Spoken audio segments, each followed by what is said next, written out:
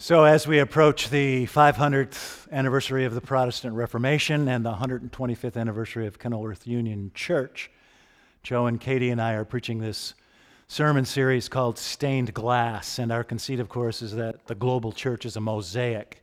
It's made up of many little pieces, and if any piece is missing, we'd have a gap-toothed smile.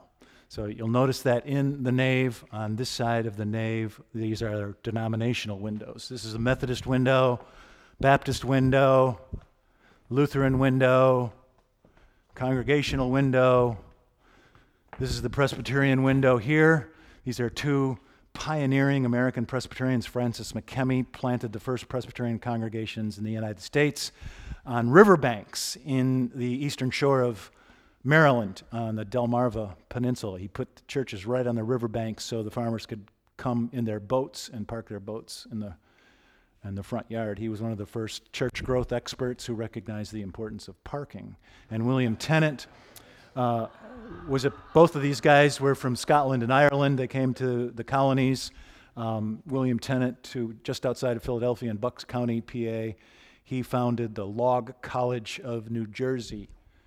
Later became the College of New Jersey, and then later still Princeton University. This was for the purpose of training Presbyterian ministers in the New World. And so I'm preaching a sermon series today called Why I'm a Presbyterian.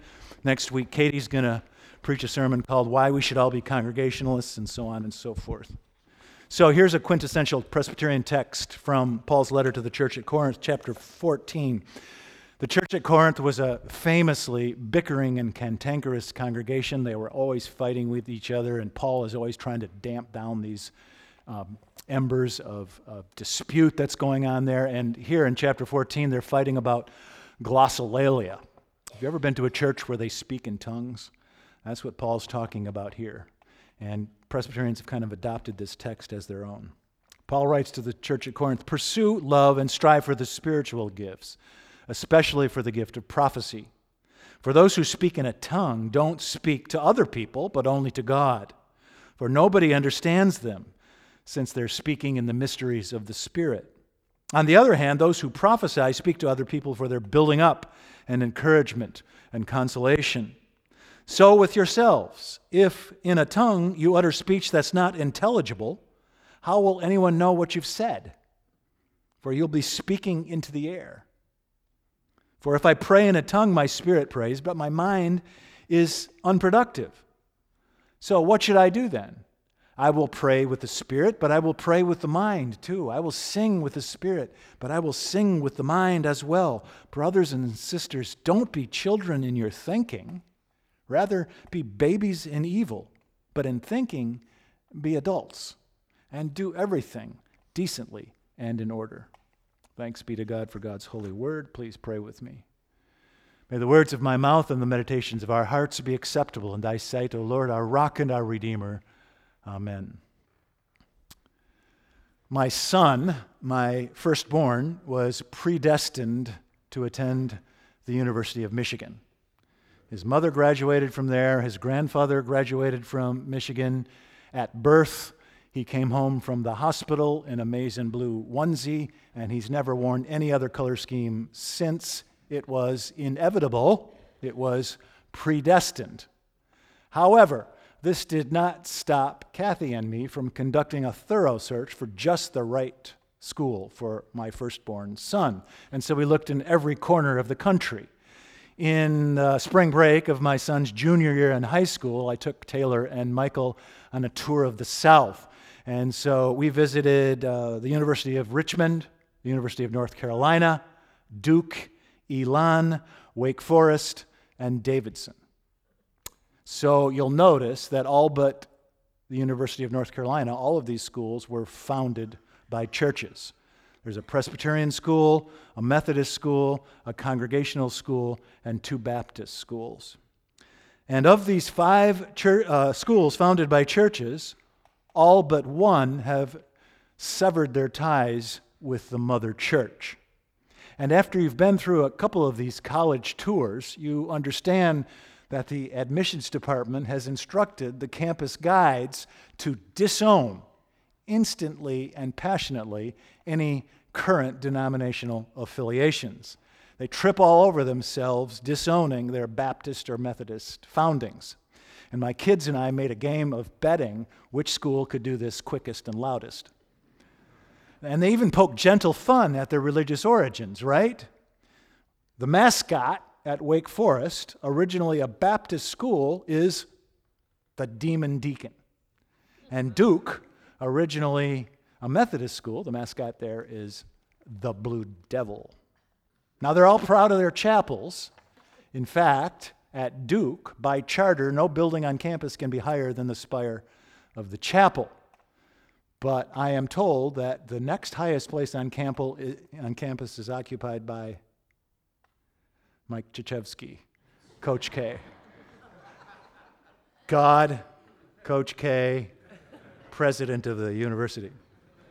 And oh, by the way, of those 5 schools founded by churches, the only one that's still proud of its religious foundings is the Presbyterian school, Davidson.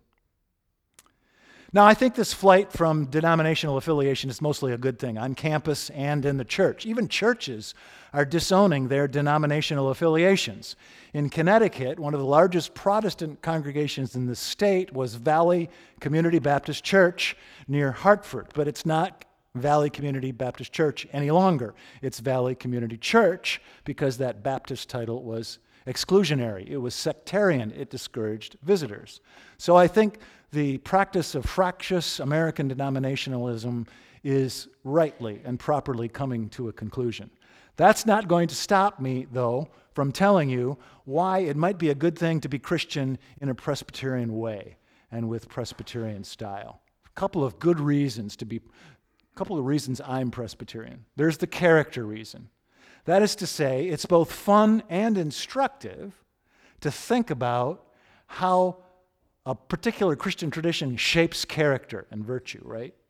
So, after 50 years of attending Catholic Mass, what virtue and character is created by that lifetime? After 50 years of listening to long Presbyterian sermons, what person do you become?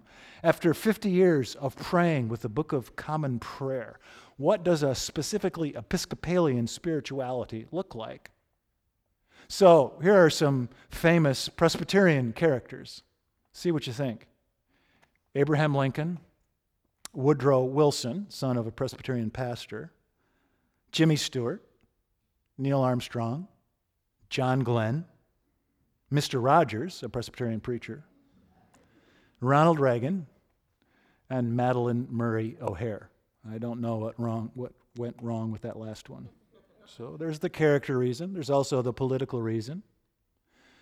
I'm a Presbyterian in the first place because of the Presbyterian style of shared leadership and decision-making, right?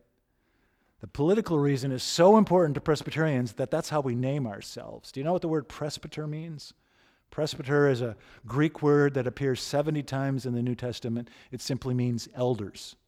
And elders are to the Presbyterian Church what trustees are to Kenilworth Union. So they're so important to us that that's how we call ourselves. By the way, here's a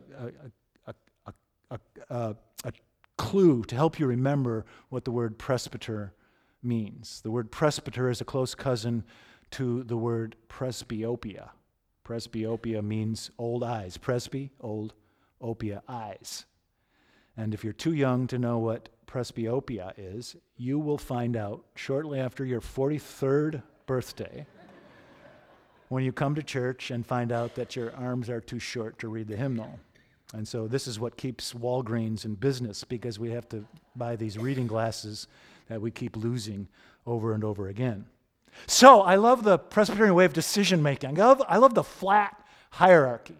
No popes, no cardinals, no archbishops, no bishops, no priests, just elders, just the likes of you and I. I love the fact that we all get to decide who decides.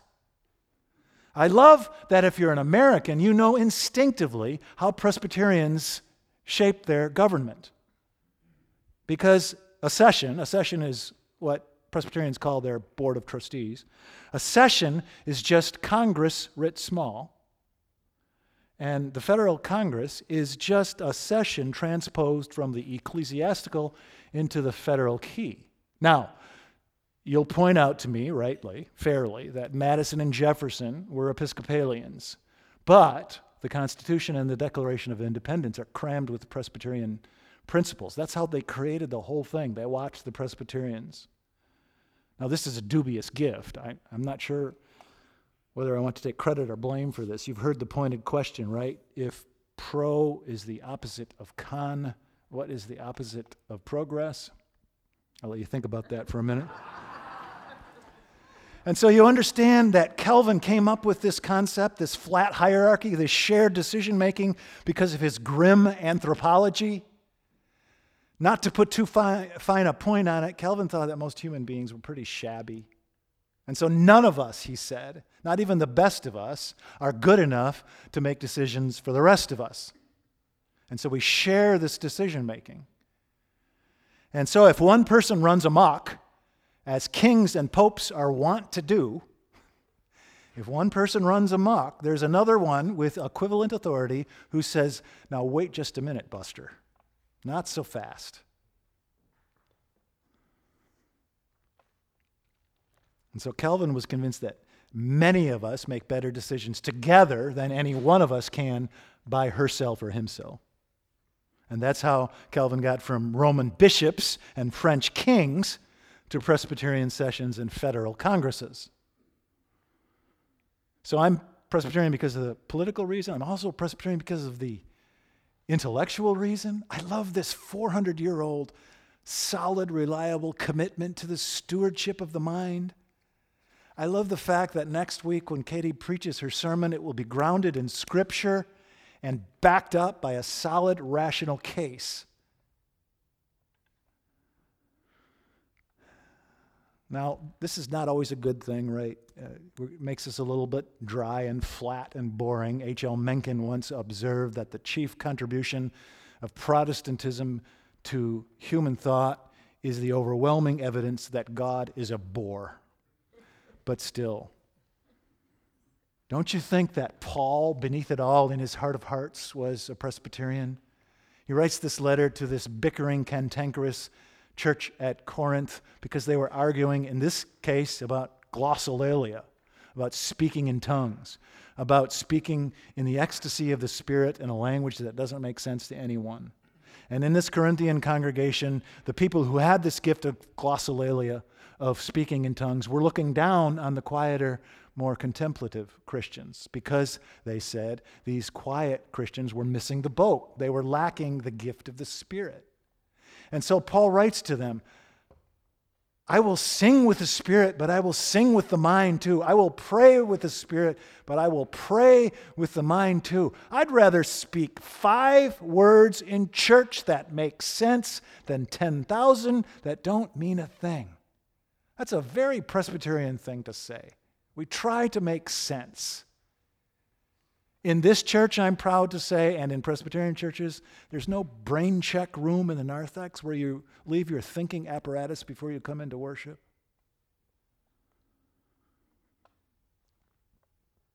A few years ago, someone wrote a book with an extravagant title.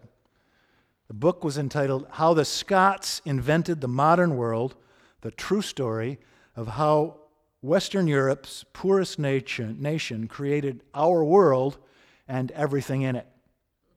Now that's an extravagant title. But here's what he means. This is what the modern world owes the Scots. Insulin, penicillin, David Hume, Glenfiddich, television, Adam Smith, golf, James Clerk Maxwell, cloning, Encyclopedia Britannica, Tony Blair, and Hamish Forrest. You know how the Scots did this? Some people say it's because the weather's so bad that what are you going to do but read and study, right? Others said that the Scots were so creative because Scotland has no natural resources, so you got to know a lot or you're going to starve. But in fact, the Scots invented the modern world because they were Presbyterians. John Knox created modern Scotland.